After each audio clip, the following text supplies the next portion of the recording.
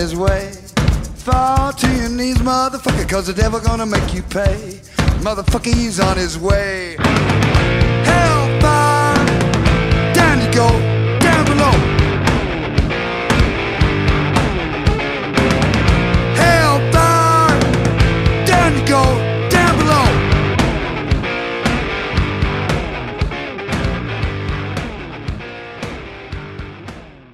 Hey guys, welcome back to Mountain Murders. I'm Heather. And I'm Dylan. Okay, Dylan, are you ready?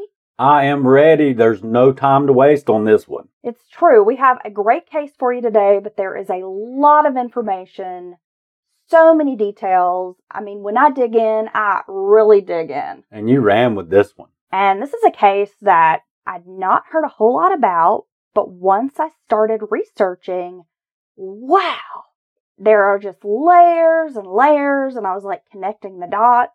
You've seen that meme that's got Charlie from It's Always Sunny in Philadelphia? Okay. Where he's like got a build like a little bulletin board, and he's got all these little strings connecting. Yeah. That's what I felt like today. I felt like Charlie. Yeah.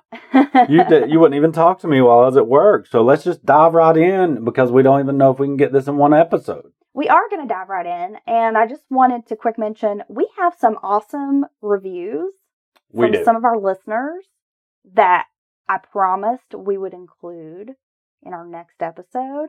They're we're amazing. going to read some of those here in a minute. I also want to give a shout out to our brand new patron. We have Caitlin, and we also have Hannah. Wow. And Hannah stepped out at our highest level. Wow. Thank you, Caitlin and Hannah. Welcome to the family. I should also mention on Patreon, we have reworked the tiers and some of the benefits that are going to be available, especially if you're like at our top tier.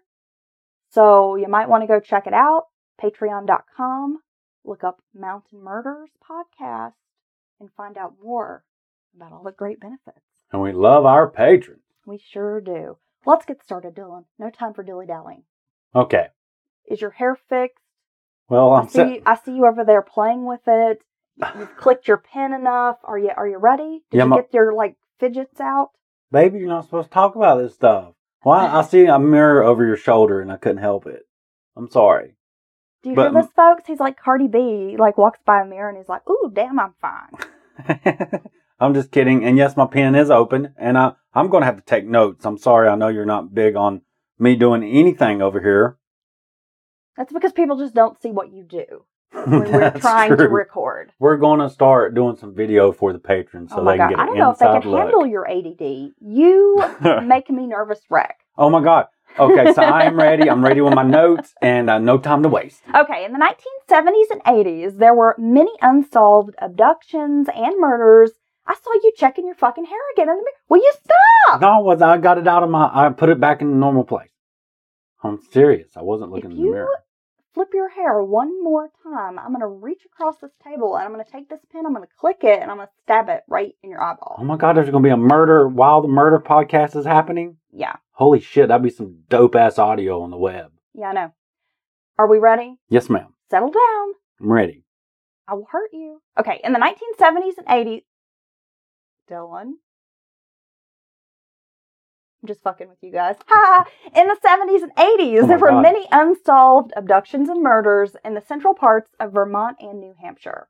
Most victims were women of all ages and backgrounds, but they did seem to have one common tie. Oh my gosh. Can you guess what that is? Besides being killed? They were in the wrong place at the wrong time. Oh, shit. Several of the murders are tied to a serial killer who's been nicknamed the Connecticut River Valley Killer. I'd never heard anything about this when you told me about it. And the more you dig around up there in the Northeast, you find some really great cases up there. Now, New Hampshire is considered one of the safest places in the country. I bet if I ask you, Dylan, tell me your top 10 locations that you think would be super dangerous, I doubt New Hampshire would make it on that list. No. I doubt New Hampshire would make it into your top 50. No, a lot of those little states up there, it just seems quiet and quaint, lots of countryside and not a whole lot of big, huge development. And maybe I don't know, but yeah, it would not be anywhere near my top 10.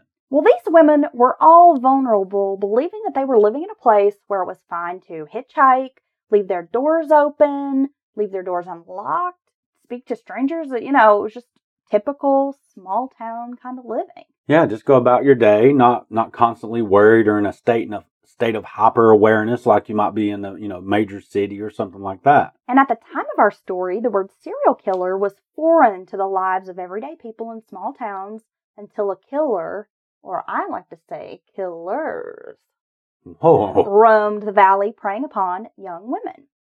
But with the large number of female victims, I'm going to ask you guys to figure out for yourselves. Was there one serial killer working the area, or was it just happenstance that these victims fell prey to multiple serial killers? Oh my God. Again, I'm going to let you guys decide.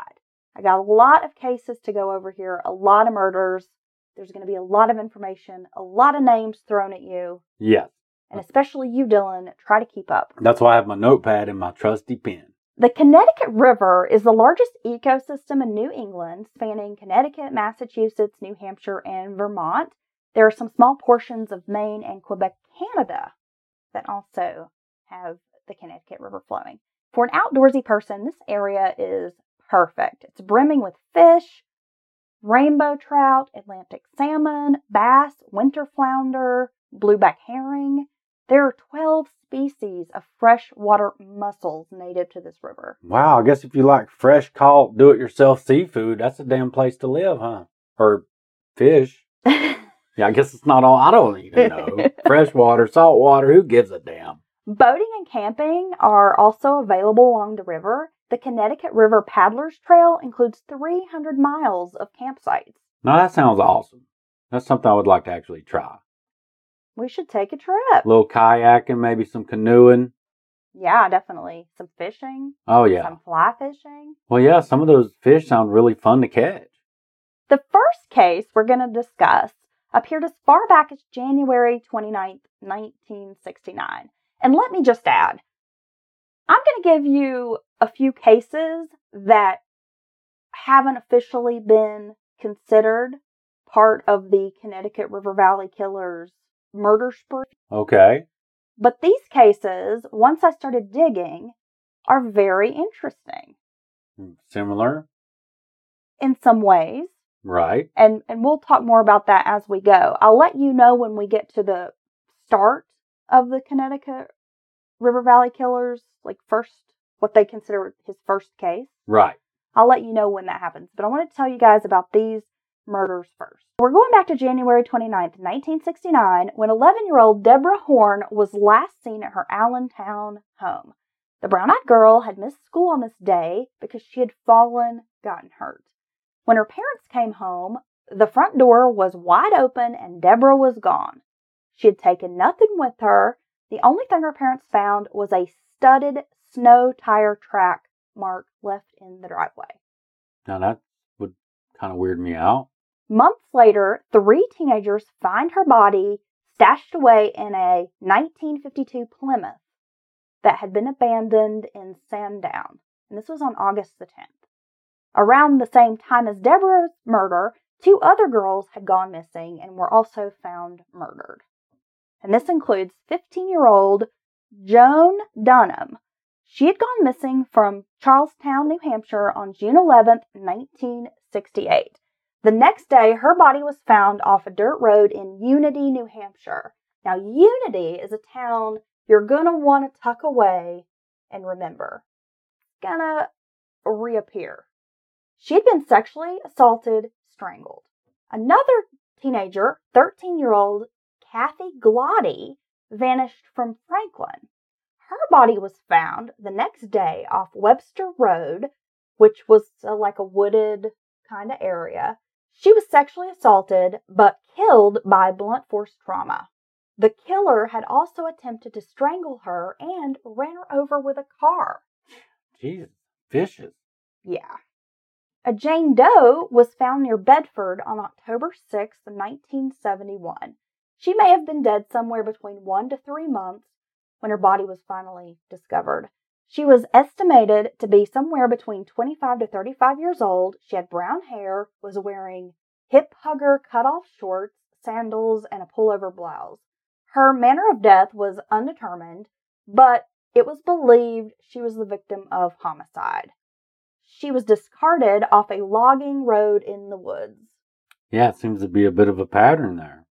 The next case that I thought was very interesting. September 4th, 1977, Jacqueline Snyder was visiting Portsmouth, New Hampshire with her father.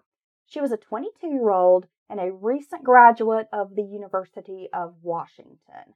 She planned to move to New York City and pursue a career with the United Nations.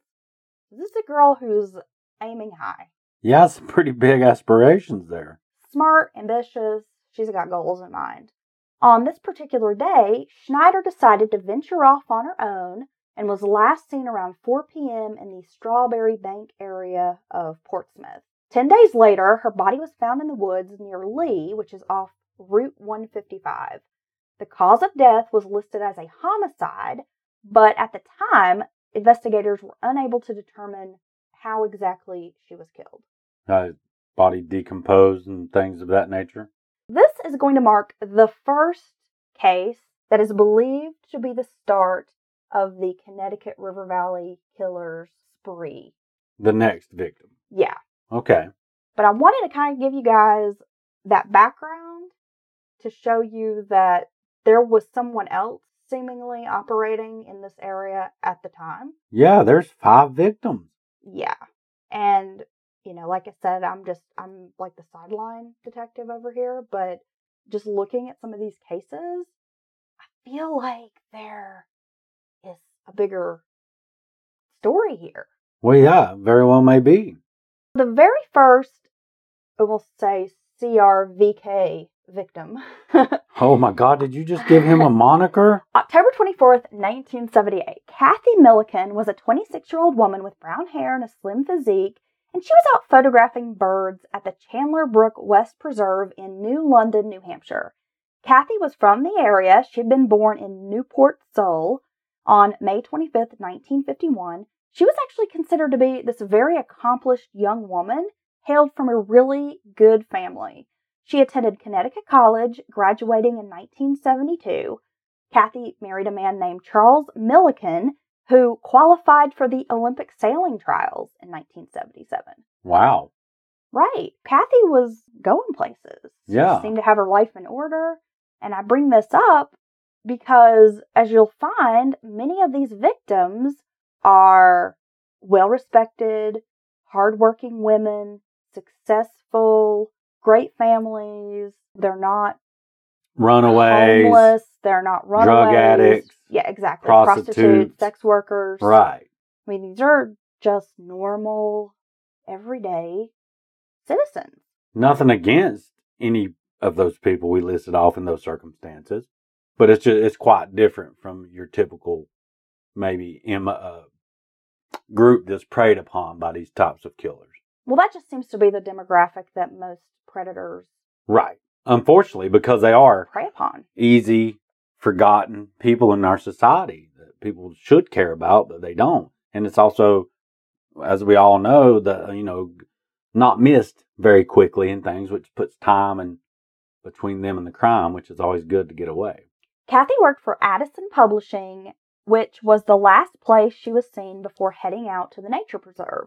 The Wet Preserve is a 65-acre property with 2.9 miles of trails that follow a brook and surrounding field areas. It's a very popular spot.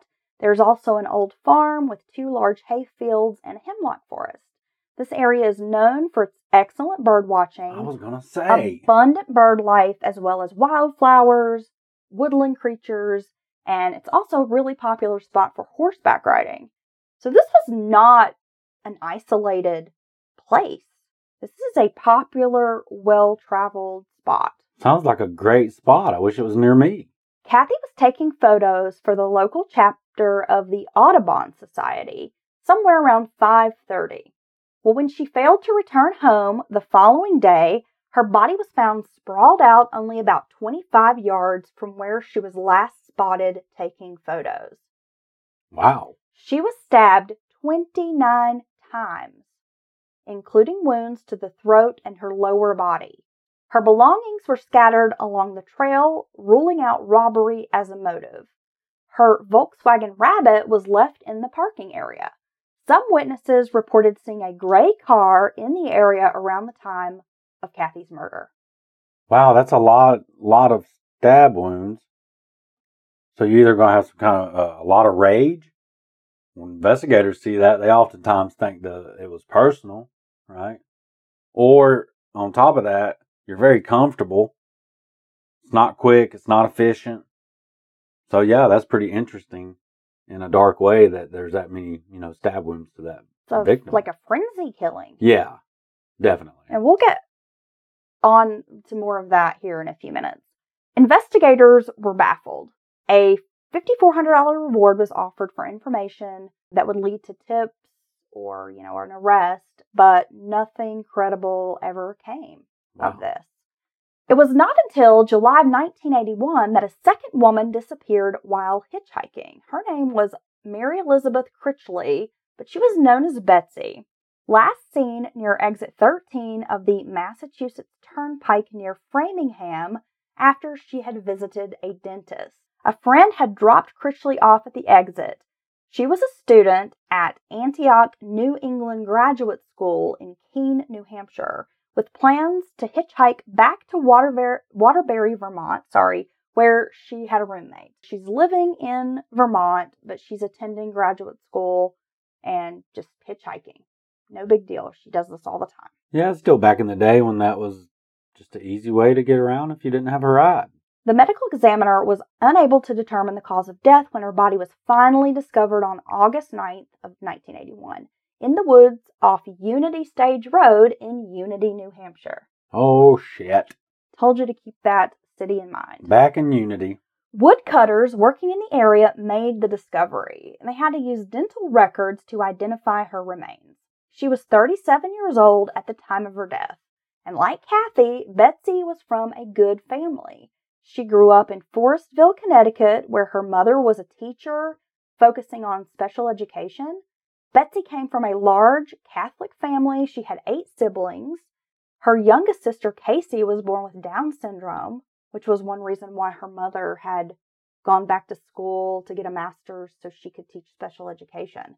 Her family was really active, as I mentioned, in the Catholic Church. They also had a singing group.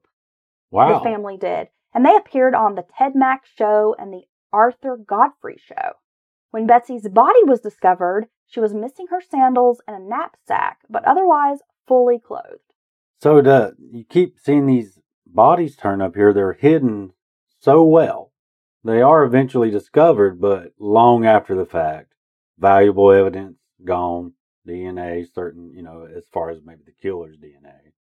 I'm not sure exactly how that works. But yeah, that's someone, seems like they know where to hide these damn bodies. Maybe not forever, but for a very long time. I should also mention this body was found in Sullivan County, New Hampshire, which is also where Kathy Milliken had resided, in the same county. That's interesting. Very interesting. Next murder that we're going to get into, and now this one is not necessarily connected to the Connecticut River Valley Killer, but again, it's one of these cases that makes me wonder if there weren't 2 serial killers operating. So Kathy Milligan and Betsy Critchley are connected victims Those to are the first 2 known victims. Yeah, he's also known as the Valley Killer. We'll call him that. And the Kellysville Killer. Yeah, he had quite a few nicknames. Laura Kempton was an attractive 23-year-old aspiring model who was found dead in her Portsmouth apartment, a ground floor apartment located near downtown where she had an active social life. She was last seen leaving a bar called Ranger Club early one morning.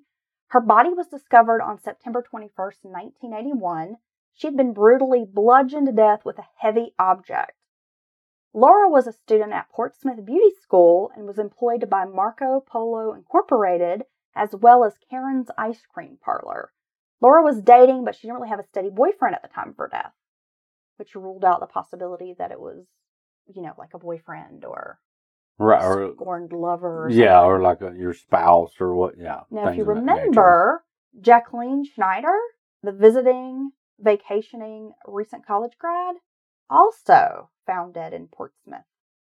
Wow. There's a lot of, I see why this drug you down that path, honestly. Less than a year later, 20-year-old Tammy Little was found similarly beaten to death in her ground floor apartment near downtown Portsmouth.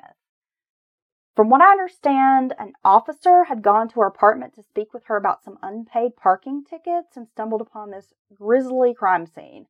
Little, like Kempton, was also studying to be a cosmetologist, attending the Portsmouth Beauty School.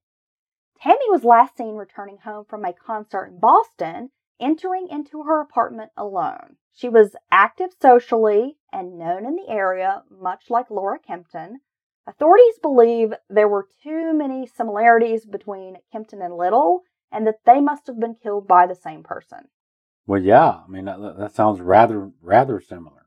She was also a regular at the Ranger Club and had photographs taken in hopes of finding some modeling opportunities, same as Laura Kempton. Damn. On May 30th of 1982, an elderly woman named Sylvia Gray was found in the woods a short distance from her home in Plainfield, New Hampshire. Her body was thrown down an embankment, and the autopsy revealed that she'd been badly beaten and stabbed. Sylvia was a widow. Her husband, Harvey Gray, had died only 5 years earlier. On this day, she had finished a tea party at her home with 3 friends. After the tea party, she walked to the post office, which was roughly 5 minutes away, and returned home with her mail. Later, her sister was unable to reach her by phone, kept calling her, and misspoke regularly, ended up reporting her missing. Sylvia was known to wear a 5-carat diamond ring, which was missing off her finger. And this was the only difference from the other cases, is that this is an item that was noticeably gone. Right. And there had been no robbery in any of the other murders. So they were basically Betsy found... Critchley, I mean, her sandals and backpack were missing. But, I mean, hey, this is a 5-carat diamond ring. Yeah. That's a little different motive there, maybe just purely for money. And if Sylvia's murderer is connected to a serial killer, they like to take trophies. Well, that's true. And we don't know, maybe there was some unknown little trinkets taken from the other victim that people didn't realize. I mean, that could be possible. On May 20th, 1984, the body of All-American Girl, that's what she was described as in the local newspaper, Heidi Martin, was found after she'd gone for a jog in Hartland, Vermont. The sophomore track team member's body was found in a small stream off a logging road near Hartland Elementary School. She had been raped and also stabbed in the neck and abdomen area, which was a very similar calling card of the other 2 victims, the stabbing in the neck and in the abdomen area. My God, it's a lot of victims. I know. Phew, my head's swimming. Now, some list Heidi Martin